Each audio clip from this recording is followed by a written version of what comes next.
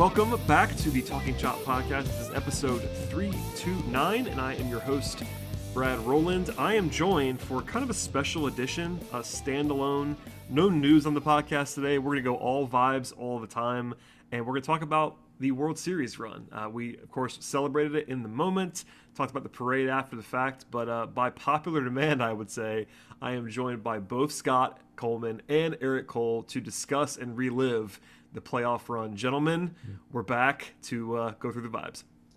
I'm really excited for this podcast. And I know we've talked about how us and just fans in general, the day-to-day of watching a playoff run, it's stressful. You're very in the moment. But of course, once you get to the end of it and, hey, the Braves just won a World Series about 8 days ago, which still doesn't feel real. But to be able to go back and relive so many of those great moments, both from the World Series and before the NLDS and the NLCS feel like lifetimes ago, but just so many fun and crazy moments along the way. And this should be a really, really fun podcast. Yeah, and I'm really happy that we kind of had some time to marinate on it because, I mean, Scott's right. Like in the moment, it just felt like whatever happened last night was the biggest thing that happened, right? So it's like, you have some time to think about, okay, what happened in the NLDS and, like how close were those games? How did those games feel and what ended up mattering? Same thing with the NLCS and then same thing with the World Series and kind of recognizing all those, like all these moments that we're going to talk about in this show kind of in context with one another. One, as we discovered, is incredibly difficult. We had to make our own lists just to kind of make this work. And I think we got really close to we all just basically made top 10s and we all had kind of the same 10, but it was really, really hard to kind of figure out what goes where because there was a lot of really big moments in this playoff run. Yeah, and, instead of going down all three of our lists separately or try to make a combined, list of sorts, we're going to basically go through some of the, I don't know if they're honorable mentions or what, but some of the stuff that did not quite make the combined top five, and we'll kind of go through all of what transpired. But, like you said, we all made our lists, and they were similar. There is stuff that we probably won't mention that we've just forgotten or that it didn't quite make the cut, but I feel like there's probably 30 things we could talk about, and we did make sure to mention them all, I think, along the way on the podcast. But today, I guess rather than go 3.5 hours on the show, we'll try to keep it to some sort of order and not have it go that long. I will open it up by... This is not, it's not going to be chronological order, but this is one that's pretty early, and I feel like, in general, people have not forgotten the Brewers series, but because it was so long ago, and because, this team won the World Series, you don't generally talk about the NLDS a whole lot, because it was kind of a breezy win overall. We all included Freddie Freeman's home run off Josh Hader on our lists, and I think rightly so, just because that was quite a moment at the moment, and even now, I mean, the Braves, I think, would have still won the series without it, but no guarantees at this point. So I wanted to just kind of put a pin in that to start with and go back all the way because Freddie had lots of moments along the way, but that one has not been forgotten. But that's a series-winning swing by your face of the franchise against maybe the best reliever in baseball. It doesn't really get much bigger than that, I guess, unless you win the World Series. Yeah, it was in the moment. It felt big, and looking back, for Freddie Freeman, the face of this franchise for however many years now, and off Josh Hader, who is probably the best reliever in the game right now. I think that's probably fair to say. Is it hyperbole to say that in the moment it was the biggest swing for the Braves this century? At worst, there's probably a top 3 or top 5 where it belongs. And hey, it wasn't quite a walk-off, but it was effectively a walk-off. And for Freddie to do it there in front of a jam-packed Truist Park, it was a back-and-forth game the entire way. And obviously, it paved the way for bigger and better things, but that was just a huge, huge moment for Freddie. And really, for someone who, saw a lot of bad baseball and has not had a ton of postseason activity over his career, for him to have that moment as his signature moment, at least up until that point, was pretty special. Yeah, and I think that the only reason it kind of ended up not being it was kind of like either a fringe top 5 or right in the top 5 for all three of us. And I think the only reason that wasn't higher is, again, we just had, there were so many other big swings and big moments that went into this playoff run. Like if they lose in the NLCS, we're talking about like that being like a super critical moment in Braves playoff history anyway. But there's a couple there's a couple ways to think about this. One, like you wonder if the Braves even advance if he doesn't make that swing, which makes it more important. But I also, for me, one, it being in the first round, I mean, that does matter a little bit. And more importantly, I just felt really comfortable. I know it sounds strange, but I felt really comfortable in that Brewers series. And while in that game against that reliever, that's obviously a huge moment. Like for me, like that kind of kept it out of like being higher on the list for me. I can't remember where I had it. I think I had it 4 or 5. Which again is a really big moment because again, at the end of the day, that's a serious clinching victory to put you into the next round of the playoffs. So I don't want to like discount that necessarily, but at the same time, that was like a big swing. And like again, considering all the moments that we saw along the way, particularly against like the Dodgers had a lot of big moments, and then obviously on the biggest stage possible in the World Series, like everything's magnified. I'm glad that we all kind of like took time to go, you know what, this moment right here, like we can't forget that even though it was like that long ago and it was only in the first round, like just how kind of, especially in the moment, how special that was. Certainly, we'll keep going, but I think Scott's point about that being the biggest swing for the Braves in the century at that point, I think is true, to be honest, given that it won them that series, and you know, famously the Braves had only won one series in the millennium, basically since then, at least until at that point, I should say, and just because of the moment of the way that it was, and it was Freddie and all that stuff, and it got upstaged and rightly so after that, but it makes the cut, I think, for sure. The only other thing that we have on the list from the Brewers series was Jock Peterson doing Jock Peterson things. You know, he hit the 3-run homer. It was the big one in Game 3. But in general, you know, I have said this, and I think it's true, that Jock probably wasn't as good on the field as people might have thought that he was after joining the Braves. But he had a couple of huge moments, and the Brewers series was the biggest example of that, in addition to, of course, his Pearl usage. Well, especially early on in that series. I mean, he was the offense. I believe in Game 3, the Braves won 3-0, and his 3-run homer was the difference. He of course had that pinch hit home run in Game 1, and of course that was a game the Braves did not win. But again, he was really the only bat to show up early on, and I'm glad it was not the best finish to the postseason for Jock. He struggled a little bit late, but early on, man, he was dialed in. I think it was Game 3 when he finally started. He was of course off the bench and came up big in games 1 and 2. And Jock was just, by all accounts, if you talk to anyone around this team, his addition at the trade deadline, or at the All-Star break rather, was huge for many reasons, on the field and off. The way he came into the clubhouse and just kind of lifted everyone's spirits. I can only imagine what it's like behind closed doors with Jock Peterson. He seems like he's a good time. Vibes guy, Jock Peterson. Yes, the vibes. He's a bad beep. But yes, Jock was definitely a hero early on in that series. Yeah, absolutely. And I think that, you know, it helps that case of that particular moment is kind of like the narrative of like what the trade deadline guys did in this playoff run. Like first it was Jock in the Brewers series, who again was like the primary source of offense in that series, in what was going to be always a pretty tough series for offense to come by, because the Brewers couldn't hit, but they could really pitch. So we kind of expected a lot of like low scoring games in that particular series.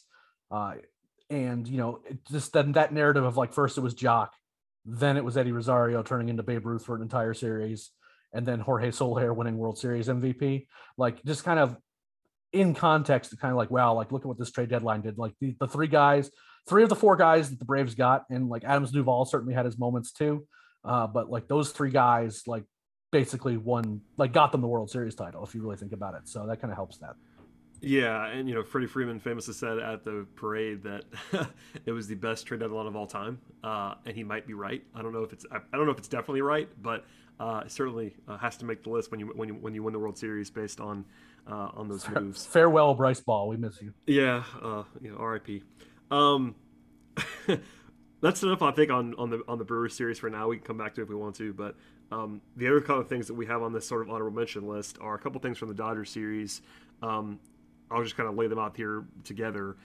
One is the set of walk-offs to begin the NLCS, which I think, again, maybe have gotten underplayed now that so much has happened after them. But to open that series with back-to-back walk-offs is like pretty groundbreaking stuff. And also combined with that, Eddie Rosario's 3-run home run in Game 6 against the Dodgers. Those two moments, obviously not, they were days apart. But I can speak for myself. I was with people and watching, and we talked after that game, of course, in Game 6. But when Eddie hit that home run, might have been the single moment of euphoria that I had, just because of where I actually was. But yeah, it's interesting that the Dodgers series doesn't get forgotten, because there's actually one moment that I think we all have in our top 5 that we'll save for the end. But those two things happening. Eric, did you have anything else that you want to identify from that Dodgers series, or anything that stood out to you from those two moments? Because they were probably even more notable than they seem now. Yeah, I mean, I remember, I'm pretty sure that you and I were doing the show after Game 2, and I said that game was crazy. It was, right? Like Game 2 in particular was nuts. Just back and forth, and the Braves come roaring back. I mean, Game 1, like Austin Riley basically single-handedly beats the Dodgers with some really key hits.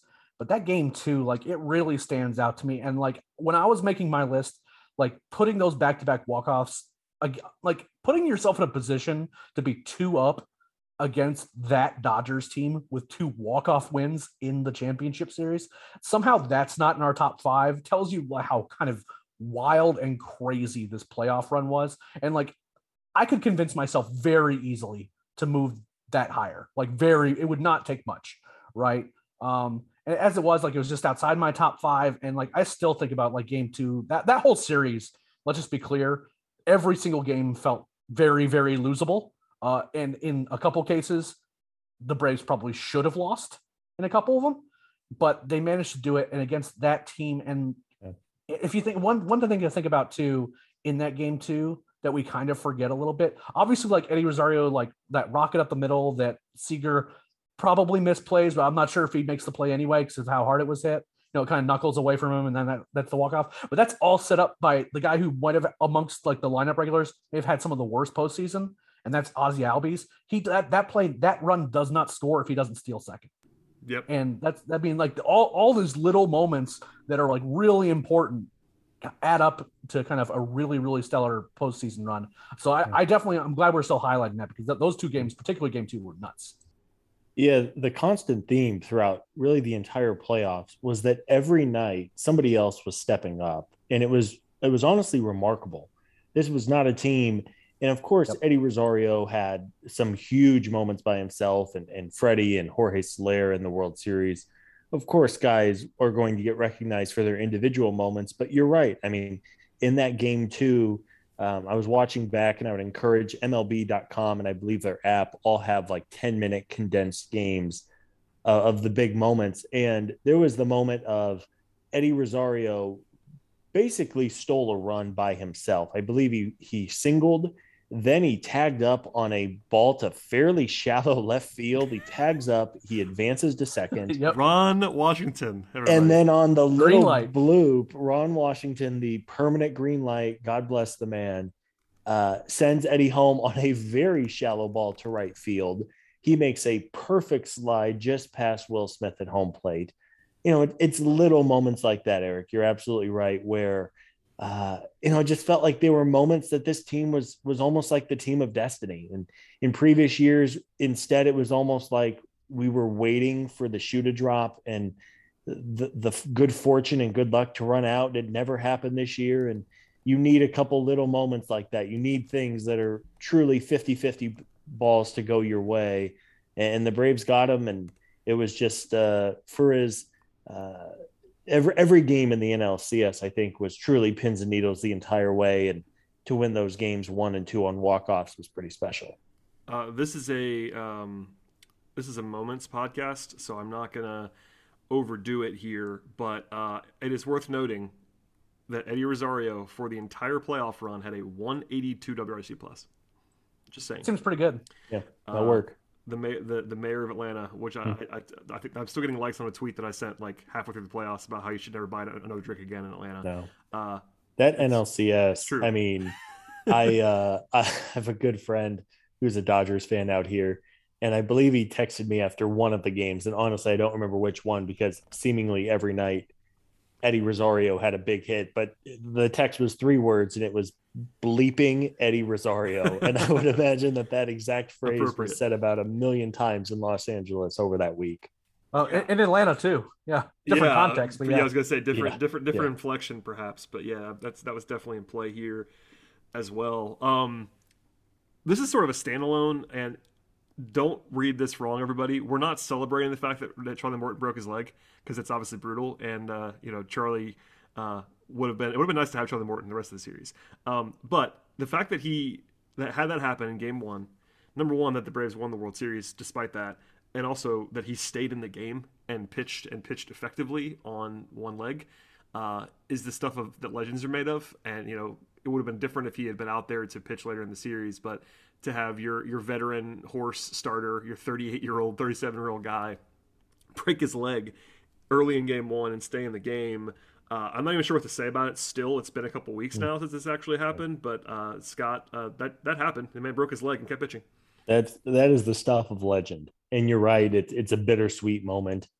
Charlie was really good in Game 1, and I'm sure there's nobody on the planet who wanted to be on that dog pile after winning it in Game 6 more than Charlie. And by all accounts, just a tremendous teammate and someone who has done wonders for this pitching staff, both on and off the field. But yeah, it was a melancholy moment. And I remember watching that game, and I'm sure everyone had this sense of dread of, the Braves are winning Game 1. But as soon as the game ended, everyone turned their attention to Charlie, and knowing that he was going to be done for the rest of the playoffs. It was a tough moment. I'm glad the Braves were able to hold on and win that game. That was kind of when the crazy bullpen heroics started in the World Series there. But yeah, it was a sad moment, really one of the few unfortunate moments along the entire way.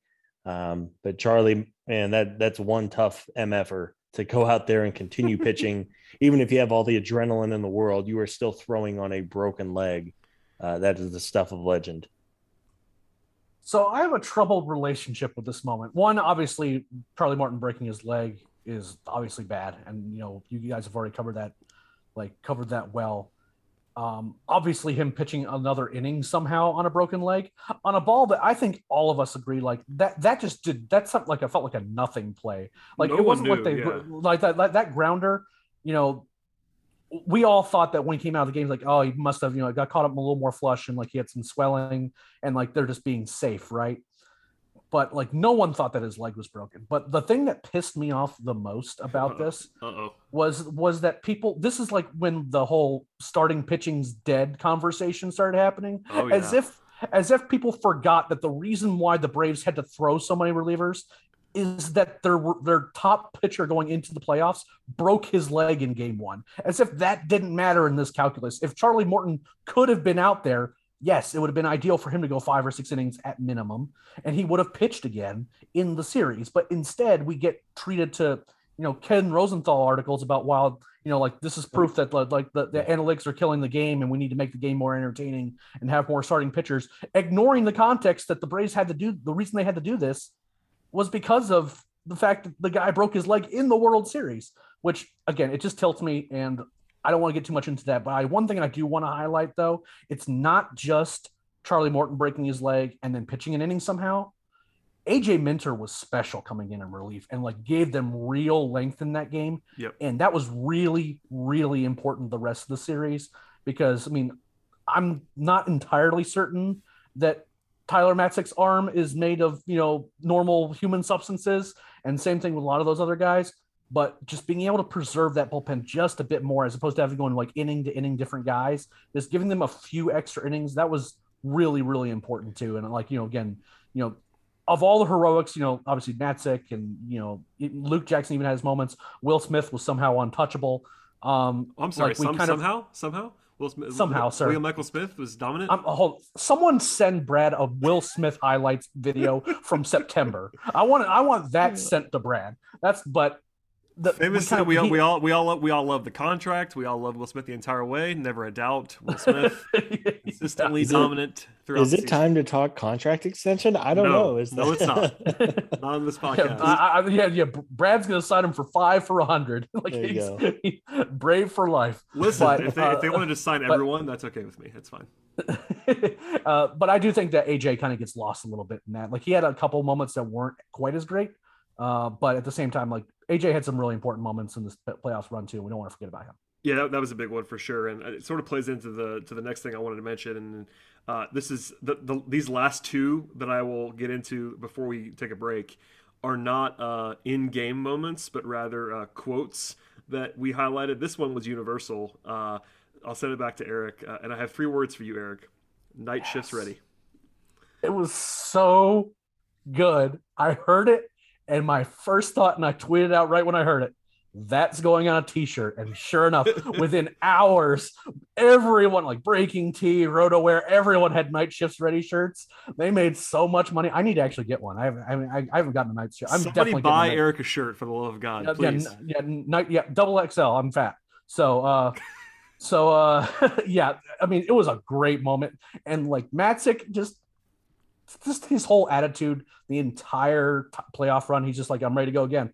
I'm ready to go 4. Like it's just that attitude, and just what the bullpen, which we thought could be a strength towards the back end for this team. I don't think any of us thought that they were going to be as important as they were in this playoff run.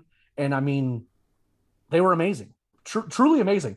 Luke Jackson, like the Dodgers kind of had his number, but beyond that, all those like back end bullpen guys, the 4 guys that we said, I mean, Brad was harping on this since the Brewers series, that Snitker had 4 guys he trusted, and he picked the right 4 because, the night shift got the job done, and they were amazing.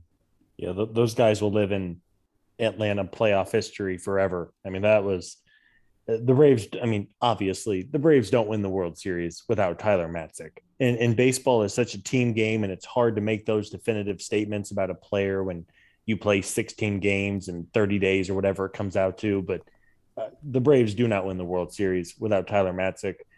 You're right. AJ Minter was huge. Luke Jackson looked really good, especially early on in the World Series. And then, Will Smith was really, I forget who had the tweet, but I don't believe any other closer in the playoffs had more than 2 saves. I believe Will Smith had 7, and he was clean in almost all of those appearances. Again, the big 4. They were all kinds of special. And then you want to throw out another bullpen guy. You talked about what Kyle Wright did in spot duty in game 5, I believe it was, or game 4 rather. There are heroes all up and down this roster, guys who had their one moment. And the bullpen was so good. And obviously I hope those 4 guys get a very well-deserved time off over these next couple of months. I hope they're on a beach right now celebrating what was just a crazy run these last couple months. AJ Minter might still be drunk. Let's be clear. I actually said almost that exact same thing. Scott and I talked about it post parade, and by all accounts, the bullpen bus was having a good time at the parade, which we always like.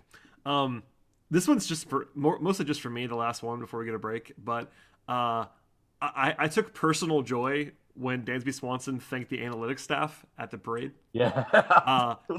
just because of, there's the never-ending discourse about, the shift and analytics killing baseball, and there's certain fans that don't like it and all that stuff. And, we're pro analytics on the show. And certainly, Dansby, particularly as like the defensive captain of the team, and especially with the shift conversation and becoming, never-ending essentially in the second half of the season, him doing that and also thanking God in the same sentence, God in the analytics department carrying the banner for the Braves at the end. I can't even talk about it. It made me so happy just to hear that.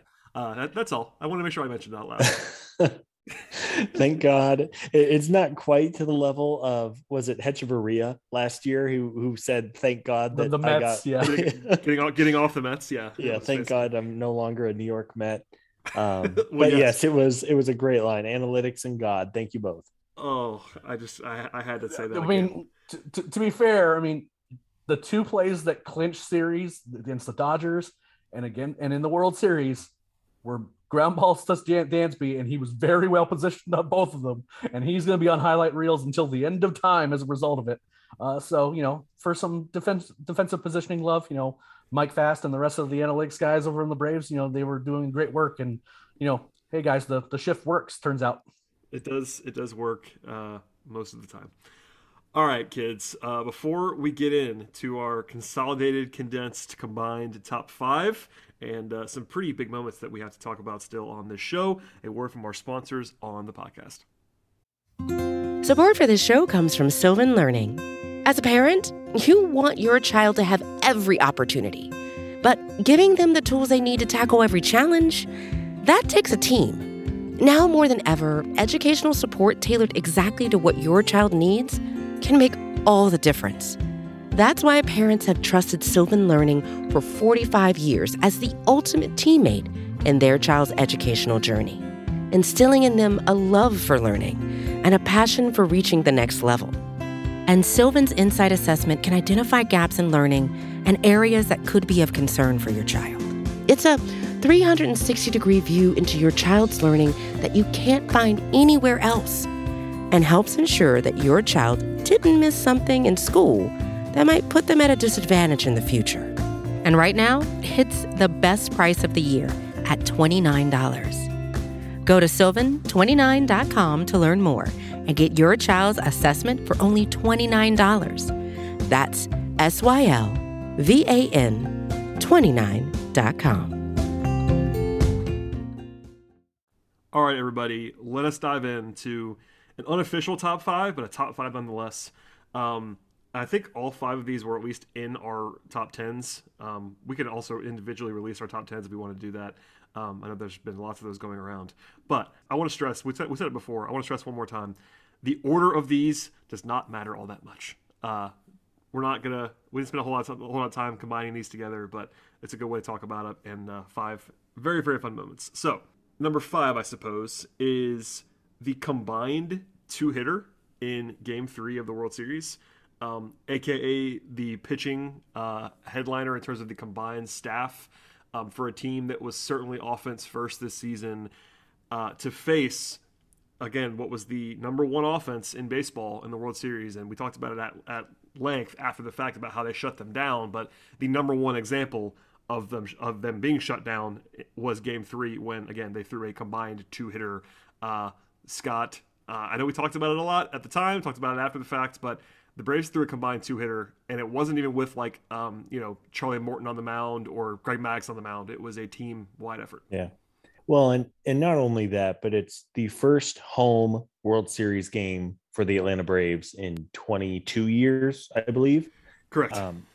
Truist was a madhouse. And even with that, we laughed about it in the moment, but like the worst weather weekend ever for this time of year.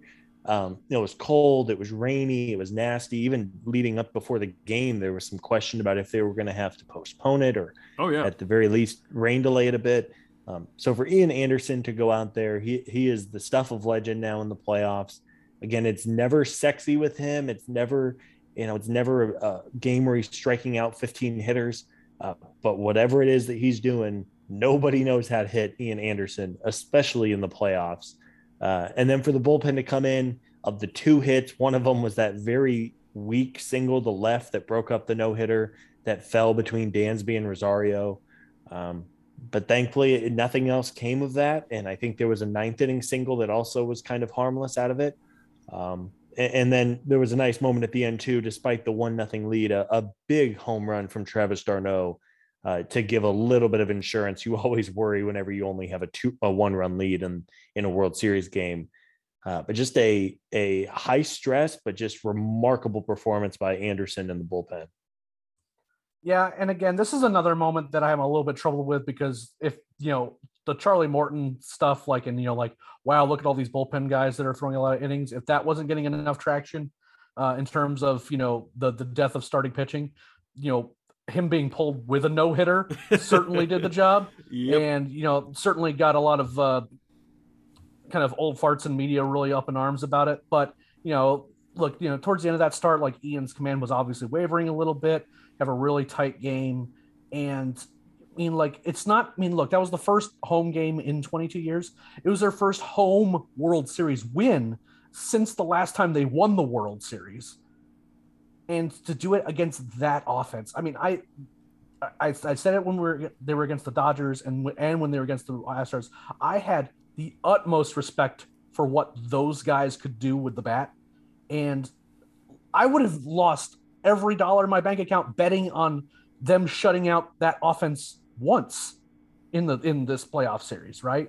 Like that, they're just, again, my thought was just that, well, their pitching's not very good, so you'll just have to win some 6-5 games. And there were a couple games where the Astros scored some runs, but beyond that, the pitching was fantastic, and it was capped by that incredible performance. I mean, obviously, what happening, Game 6, and Max Fried being amazing and all that stuff, but that was that's kind of a separate thing. But when we talk about what the pitching staff did against the two best offenses in baseball, really the two best teams in baseball, I actually have no issues at all saying that, both on paper and just kind of in practice, like what they did against those two guys, particularly against that team. Where, like, I mean, Ian Anderson, he was in high school just a few years ago, and he blasts his way through the minor leagues and gets called up last year, and in 2 straight playoffs he was been incredibly important to this Braves rotation. It was thrilling to watch him pitch well. Would the narrative have been nicer if the national writers, since they don't know how to talk about baseball when it doesn't involve the New York or LA markets, they probably would have felt better about being able to talk about a no-hitter in the World Series. But at the same time, like, just being able to see what these guys could do, and it was what this team had done all postseason. It's like, the starting pitching held their ground, and then the bullpen locked things down, and it was it encompasses kind of what was really important for this Braves team throughout this playoff run. I'm just glad that we could get Salty Eric on this World Series celebration. We got Eric shots in New York media, and that was fun. I enjoyed that. We probably have a couple more moments where I can get some more in. So I'm sure. In fact, I'm going back to you in a second because Scott and I talked about the parade, and I'll let Scott add anything that he's sort of remembered since then. He might have been drunk. I'm not sure. Scott, were you drunk during the parade? No, I was working. Even worse, I was working, and I couldn't watch a lot of it. That's the same. But Eric, Scott and I got some parade takes off. Did anything stand out to you from the parade that you wanted to share that you haven't been able to talk about yet? Because it's your time. That's next on the list, by the way. Parade's number 4. It could be number 1. Obviously, it's a celebration, but we'll sort of split the difference here. We'll put it in the top 5. But Eric, the floor is yours on the parade, my friend. We talked about it. So there was a lot of great moments, right? Freddie's speech was great. Jock Peterson, basically getting Bally Sports fined, I'm sure, for his choice of language and his little bit, which everyone should have predicted, and that should have been on a tape delay. But and just all the guys like saying re-sign Freddie once, like that, a lot of great moments, and just a lot of guys soaking it up. It was certainly ad-libbed. This wasn't the most structured of parade celebrations, but honestly, that felt right for kind of how this team got there. Just kind of, haphazard, let them do their thing and have fun. Again, letting AJ Minter having a microphone was a questionable choice as well, but more power to him. He was hammering beers throughout that whole parade. That was hysterical. Tyler Matzik almost getting arrested wasn't the best, but it was also pretty funny in the moment. At least nothing, like, it wasn't anything more than just a bit of an overzealous police officer who didn't really understand, and why Tyler Matzik jumped off the bus and started running around to begin with is a separate question. Beyond the fact that whole bullpen bus was basically drunker than anyone at that battery at that particular moment in time. I will say that one thing is that someone needs to not let Joe have a microphone for these things, because I would have kind of preferred anyone else to, him like kind of railing against any and all detractors of the Braves while being, yelling at clouds and things like that. I could have done without that, but beyond that, it was a great moment. There was a big turnout throughout Atlanta, both at the start as well as at the battery, and just, they did a great job with it.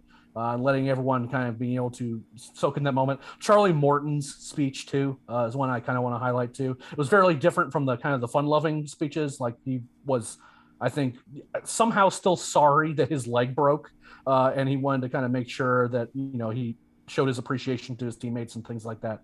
For a big veteran guy like that, put in an impossible situation and still was amazing. That those are moments that really stuck out for me. Yeah, there was a lot.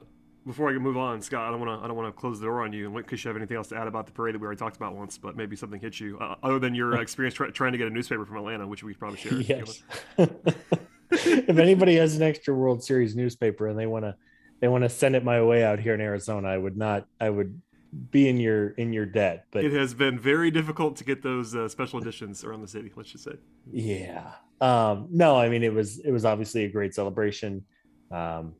Just some special moments along the way, and really just, it was fun to see these guys let loose. And as you said, they probably started drinking on average about 8:30 that morning. And it was just, all bets were off from there. But no, it was a great way to wrap up what was just such a fun team to watch over this past season. All bets were off indeed. The next thing we'll get to is technically number 3 on the list, and we lumped this all together. Basically, is everything from Game 4 of the World Series. Basically, the 2 moments that really stood out from that game, at least in terms of broad appeal, are the back-to-back home runs by Dansby and Soler, and then the Eddie Rosario catch, which is still, I guess, controversial. Someone talked about this the other day on Twitter and got a lot of responses like, it wasn't that great of a catch. Like, I understand. It wasn't like an all-time great, like, actual play. If that play happens in June, no one's saying it was like the greatest catch of all time, but it's the moment, sure. Number one. Yeah. And that's really what it comes down to. It's the vibes and all that. But Scott's ready to talk. But that Game 4, Game 4 was what's on this list technically, but I think it's basically those, I guess, three things. It's kind of like 2 things because the back-to-back home runs were so fast. But yeah. There you go. Yeah, the back-to-back home runs. That, I think for me, the back-to-back home runs might have been the first time that I really truly let myself think the Braves were going to do this. And it just felt right. Watching that game back, they just couldn't quite. It was a game where the Astros left 11 runners on base. I think they were 0 for 8 with runners in scoring position. They left the door open for the Braves. And Dansby hits it to right, and then Soler gets it over the left field wall. It just felt like in the moment that they were going to find a way to come back and win that game. Again, it was cold. It was kind of rainy all night. So for them to not only do the back-to-back thing, that Eddie Rosario catch was crazy in the moment. I think everyone in the ballpark thought it was going out. I mean, sure, did he tumble over the wall? No, but he was on a full sprint and stuck out his glove at the very last second, made the catch. Joe Buck had a great call on it. That was, one of the, I would argue, probably, if not the best, the second best game of this postseason run, and just a crazy, wild final couple innings. Again, man, it just felt right. Things kept going right for the Braves. They wanted and really needed to win that game to go up 3-1, be a mathematician to realize how important it is to go up 3-1 in a best of 7. But that was just a wild and crazy game and all the way around.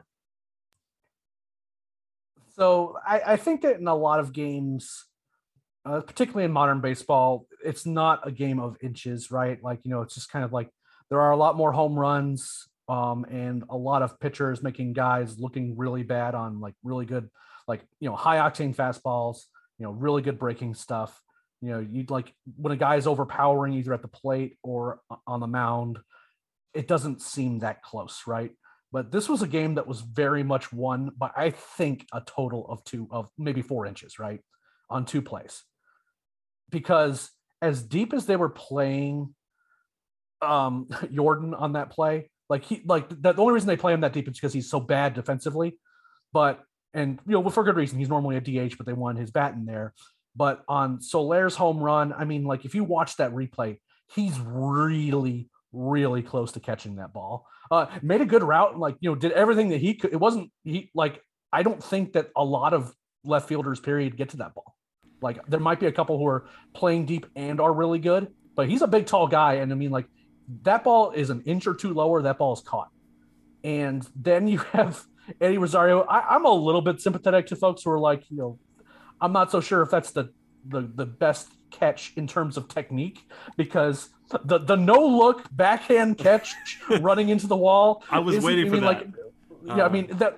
Let's call a spade a spade. But like Rosario had another catch in this postseason where I'm like, oh, So I guess this is Eddie Rosario's the best 2 catches of his life. He's just going to do in this postseason. Well, sometimes you have to just be out of your mind. I mean, Eddie Rosario found religion in the entire playoffs. It's just what it was. He was just a different human being. He's been good for a long time, but he was not this. It was not this guy.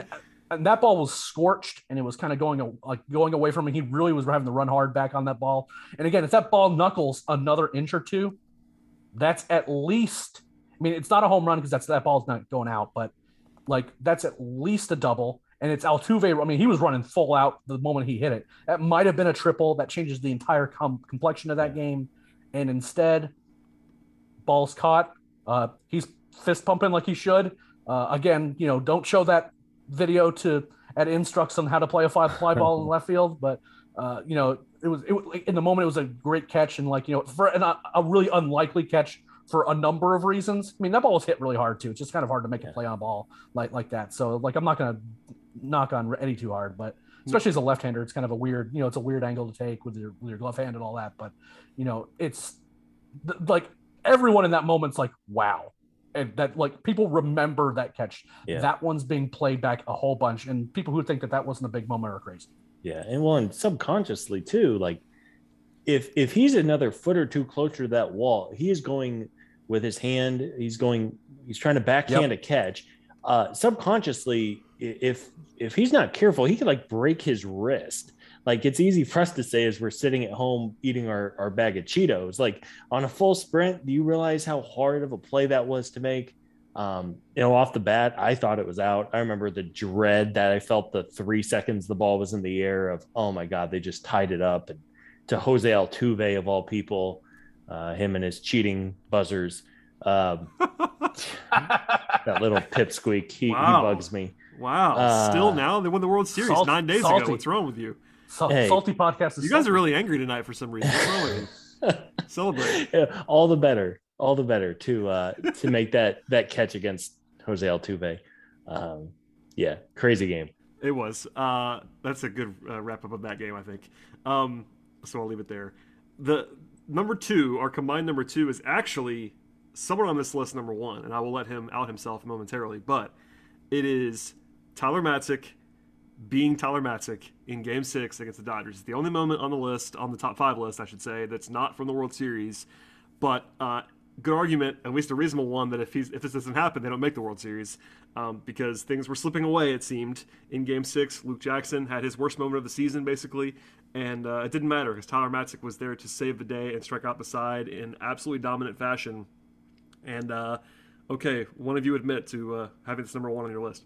Go ahead. I will defend this to the death. And there he is. So I had this number 1. Obviously, the next moment that we talk about after this is really, really important. So it's not like a crazy take either way. But for me, first, I think that the best team that the Braves went against in this playoff run was the Dodgers. And I honestly had more dread, and I was on more pins and needles watching the Dodgers series than I was the World Series, which is really bizarre on a number of levels. 2, he comes into an impossible situation against, in a series clinching game. The Braves are up 2 runs. Luke Jackson gets beat up by some batted ball luck and some by just some good hitting on some decent pitches. And it's 2nd and 3rd and no out. They bring in Tyler Matzik, a lefty, and the first guy he has to go against is a guy who is going to be a first ballot Hall of Famer in Albert Pujols. Now, I understand that Albert Pujols is not the same guy he was, but he still hits lefties, and he's still a guy you don't want to have to face when there's 2 guys in scoring position with 0 outs. And, Brad and I talked about it. I know we've talked about on this podcast. Matzik, to get out of the situation, had to be perfect. Not good enough where because just barely getting by might score a run. If there's a single that just sneaks through, that scores 2 runs. Both the guys, it was Pollock and Bellinger. Both of those guys are crazy, not crazy fast, but they're very fast. They're not Eddie Rosario fast, but in that moment, everyone was thinking, this is where the Dodgers do what the Dodgers do and break our hearts. Everyone was thinking it. In 11 pitches, he struck out the side where the 3 batters were Albert Pujols, and he made Albert look really bad on a slider down and into him. Steven Souza, who is, again, a bench bat, but he's a guy that you bring in against lefties because he can hit lefties. And Mookie freaking Betts. And he blew away Mookie. Like, Mookie just never had a shot in that at bat. The whole place goes wild. And that's not the end of it. The whole story behind that moment, we don't even get to the 8th inning and see what Matzek does in the 8th inning. If we're not all well, I don't say this the reason why he ended up getting out, but everyone in that on Twitter, and I think everyone in that stadium was rooting for Travis d'Arnaud to strike out or getting out for that third out, because otherwise there's a real chance that Snitker pinch hits for Matzek there, and he doesn't come out for the 8th inning. He comes out for the 8th inning, immediately strikes out Seager, and then gets 2 outs. And all of a sudden, it felt like the chance that the Dodgers had would have evened up the series. And I don't think anyone on planet Earth wants to go against the Dodgers for a winner-take-all game. And it's because of Matzek pitching 2 innings the way that he did against the best team in the playoffs, I think, got the Braves in the position they were in. And that's why it was number 1 for me. I understand why it wasn't number 1 overall, and I perfectly respect that. But at the same time, for me, that was it. I watched that video literally 5 times a day. Okay, Scott. Did he sell it well enough? Are we going to allow Eric to stand on this point? It's funny because I was close to having this as my number 1 moment as well. Yeah, honestly, it's not that crazy. I just feel like it's. Go ahead, Scott. No, I think it was just the Dodgers have been the Braves' kryptonite for the better part of a decade. 2013, very, very closely contested NLDS. Dodgers David Carpenter. Kimbrel's Dungeon. Sorry. The right field bleachers. But 2013. Juan Uribe. Yeah. Old friend Juan Uribe. But so 2013, obviously, there's some time has passed since then. But then 2018 was, of course, the magical year for the Braves. They come out of nowhere and they ran into a juggernaut Dodgers team, probably the best. That was the year that the Dodgers, I believe, lost to the Astros in the World Series. That was just the Braves were overmatched and the Dodgers were very good that year. And then last year, the heartbreak is very present at the moment, right? The 3-1 lead that fell to the side. So to be able to come out and really take control of that Dodger series the entire way, and then for Matzek to come in there, Eric was absolutely right. If he is anything but perfect, the game is going to be tied. I mean, even two fly balls to the outfield, and the game is tied. Like, for him to do that in the moment, we have continually praised Tyler Matzek with good reason, and that moment was just all kinds of special. It didn't quite close out the NLCS, but effectively it did. Gets the Braves to their first World Series in 22 years, and just a crazy, crazy moment. And Matzek, you're right. I mean, the strikeout to Mookie Betts might be pound for pound the best baseball player on the planet. I think at worst he's top 5. For him to do that to Mookie was incredible, and just an inning we will remember for a long, long time. Yeah, I'm giving Eric grief, but it's a totally reasonable pick. And also, I respect it. Scott and I both had it number 2, so it was like, oh no, Scott had it number 2 or 3, one of those. I had it number 2. The only reason why it's even in the discussion to not be number 1 is that it was not in the World Series. But again, I could be convinced that they don't make the World Series without that play, without that all happening. So certainly high leverage. Matzek was one of the heroes of the entire run. Night shifts ready, all those things. Shouts to Tyler Matzek, because that was fun. And last, or first, depending on what you want to think about it, was what Scott had number 1, what I had number 1, and that was the home run that still has not landed from Jorge Soler in Game 6 to what we didn't know at the time, but became the World Series clincher, essentially. And I will just say this: I do not believe the Statcast distance on that. Me either. I think it should be that's 500 feet. I'm convinced. I thought that as well. I'm sure there's a little bit of hyperbole in there, but clearly the side by side of the Soler swing versus the Pujols off Lidge swing were striking in their similarity. He hit the ball out of the stadium in the middle of the World Series on the way to the World Series MVP and also winning the World Series. Yes, that wasn't the only thing that happened in that game. We talked about it at length that night. Freddie adding on at the end was fitting in every possible way. But, when you're talking about the moment that I will think about, it's basically, honestly, it's a two moment race for me above all else in terms of this playoff run. It's what we just talked about with Matzik, and it's that Soler home run. Yeah. I'm trying to think of how many times I have already watched that clip over and over and 35. over again. Yeah. I mean, probably. Yeah. I mean, it was just in the moment. I went back and rewatched Game 7 or Game 6 rather the other day. And not only did Soler literally hit the baseball out of a stadium, and not only was it the eventual game-winning swing for the Braves to win their first World Series in 25 years, the at-bat leading up to it was crazy. It was a 3-2 pitch. Minute Maid Park was going wild. And Soler kept fouling off pitches. And it was funny watching it back. You kept thinking, okay, he's timing him up. He was getting a lot of fastballs in. He was just missing them. He was fouling them off. And then a cement mixer slider comes in. And I mean, it was a picture perfect swing.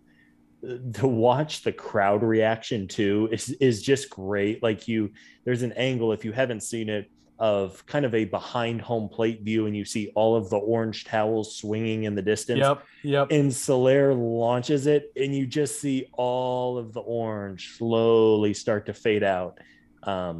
It's a moment that all of us and everyone listening will watch infinite times over the next however many years. And just what a swing. You're right. I mean, it was almost eerie how similar of a swing and of a ball path it was from what Albert Pujols did 15 years ago.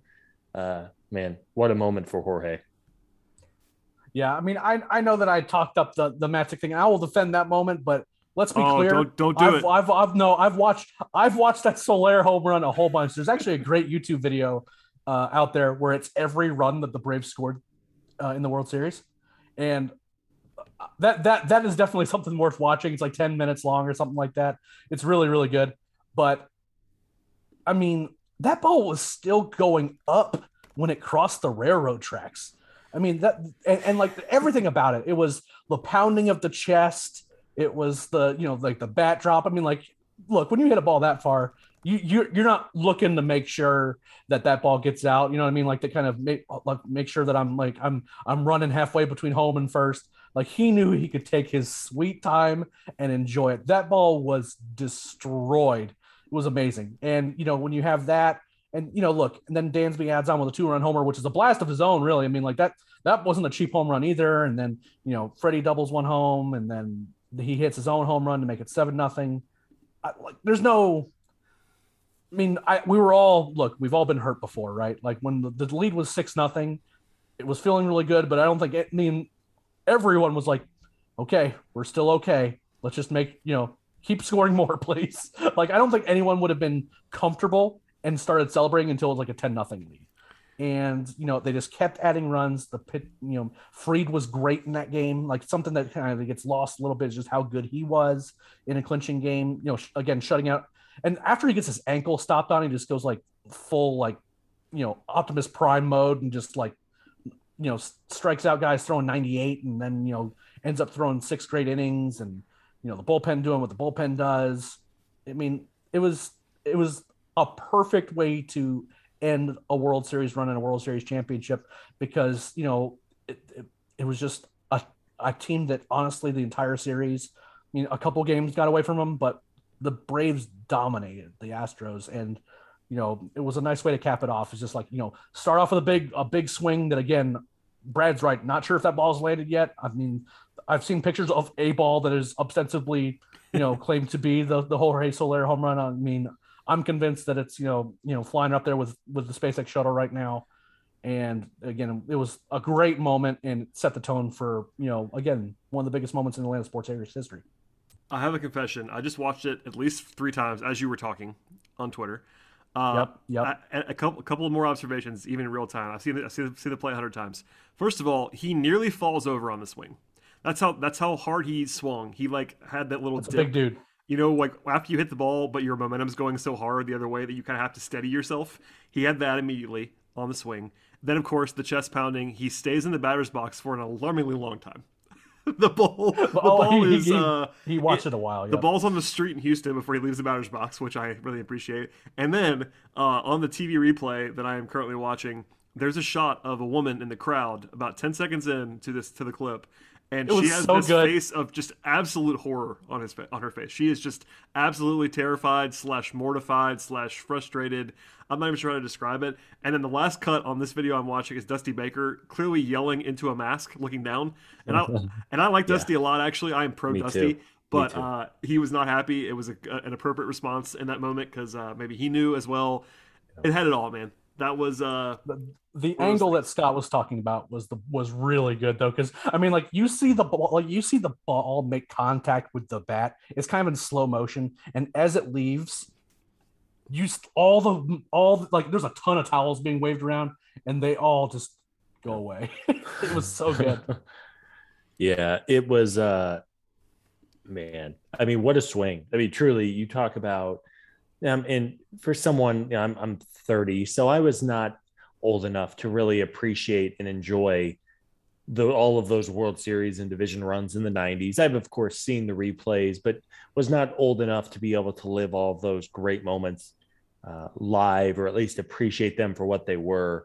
I think that is a swing for folks who weren't able to enjoy that run in the 90s, just an iconic moment for everyone, but especially kind of this new era of the Atlanta Braves. You, of course, had the 90s, the Maddox, Glavine, and Smoltz, and Chipper Jones, Andrew Jones, so on and so forth. And then to cap off this playoff run with just an iconic swing from Jorge Soler. It wasn't like they hit a couple of sac flies in Game 6 to win the game 3-0, and there was no like iconic moment from it. You have the Soler home run, you have the Dansby homer, Freddie gets his going late in the game. Eric mentioned Max Fried. I'm glad we touched on Max in this as well. But man, what a swing! Just incredible.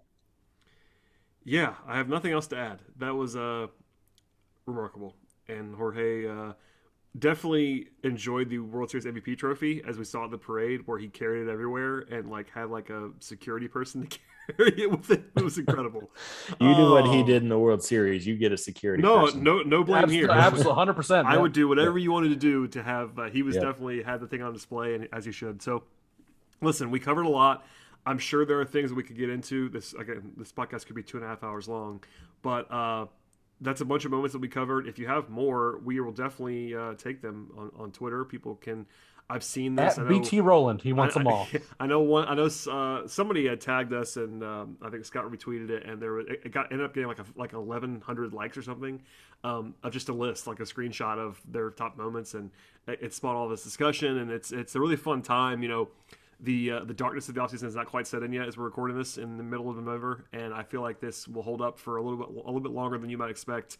And yes, it's going to be time to talk about free agency and roster construction and all that. But even as we're going to be doing that, it's definitely worth just kind of firing up the old replay sometimes and just kind of realizing that they won the World Series. The Braves won the World Series because they did. They won the World Series. It happened. It still has not like fully sunk in for me. Like obviously been able to enjoy things these last week or so, but as Alex Anthopoulos said in the parade, flags fly forever. And that's a long time thing in baseball. And the old question of, do you go all in? Do you trade your prospects for a chance to put up a flag that's going to fly forever? And I don't know, man. It's weird. Do you guys feel the same way at all? I mean, obviously, yes, they won the World Series. I went to bed at like 4 a.m. the night they did. I've ordered the shirts. I've maybe ordered a newspaper that'll get here at some point. But I don't know. It's just such a surreal feeling. And for it to be this year when they finally did it, it hasn't fully sunk in. Do you guys feel that at all? Go ahead, Eric. It has for me, I think. I mean, and again, like a lot of that's based off like and it was weird. Like, it wasn't when the final moment, the final out, right? Like, obviously seeing them, we're all crazy excited, and it's you see the guys celebrating on the field, but it's like the post game celebration. Like, you see Freddie, hugging Snit. That got all of us, I think, and just kind of seeing like kind of that's really kind of started really sunk it in for me.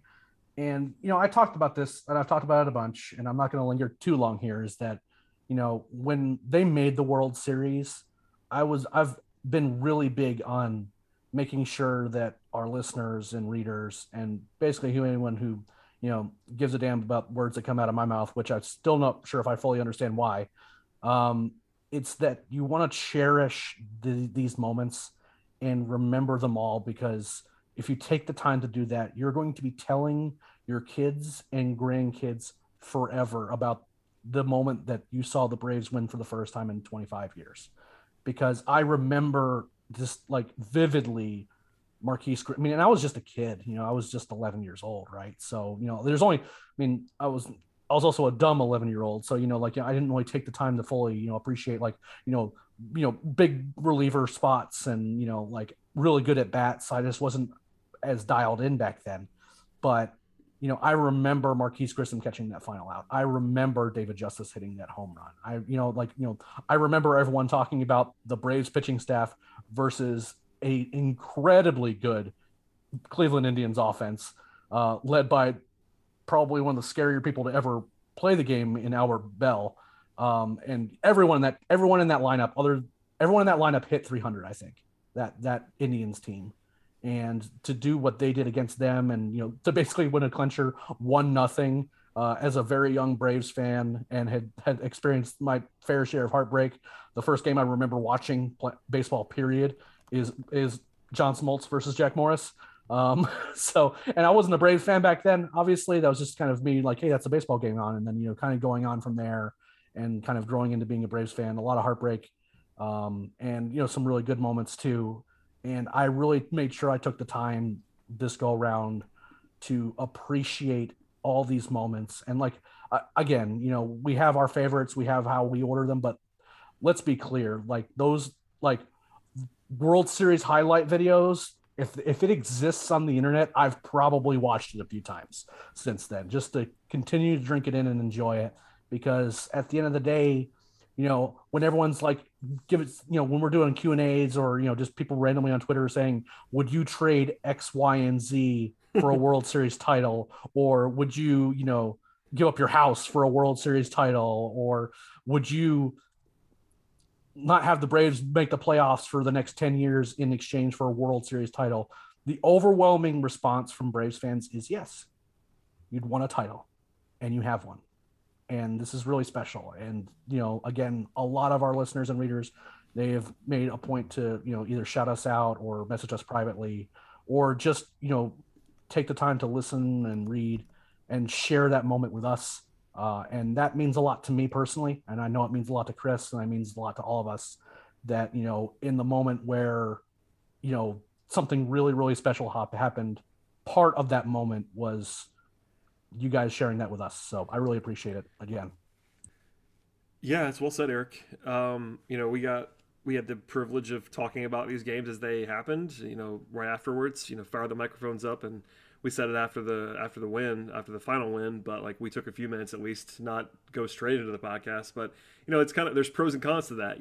This is not a complaint by any means, but we're in the weeds when this stuff is happening, and I know I was in the weeds on this stuff, and you try to take a second to remind yourself to step back. And yeah, to what Scott was saying, there's definitely been a few moments I kind of just like tweeted it kind of funnily, kind of in funny terms, but there have been moments where I'm like, oh yeah, the Braves won the World Series. Like that happened. Like it really happened in my adult life. That happened last week, and it was just like this whirlwind of just mania that happened. So yeah, I think especially like as next season's like starting to approach later on, and it'll be weird / interesting to see how people respond, because there's that famed theory, like you can't complain about anything for 5 years after you win a championship. That's like right, that Bill Simmons theory from years past. I can guarantee that won't hold up in Atlanta, but I'm sure they already are. Yeah, that's what I mean. So it's like I hope we can keep some context, and I'm sure we'll be just as bad. Like, you gotta, in the moment, you're still frustrated about sports, and that's part of the fun of it all. But yeah, it's worth reminding everybody that, and reminding ourselves that they won, and you got to enjoy this because it may not happen again for a while. That's just the nature of baseball.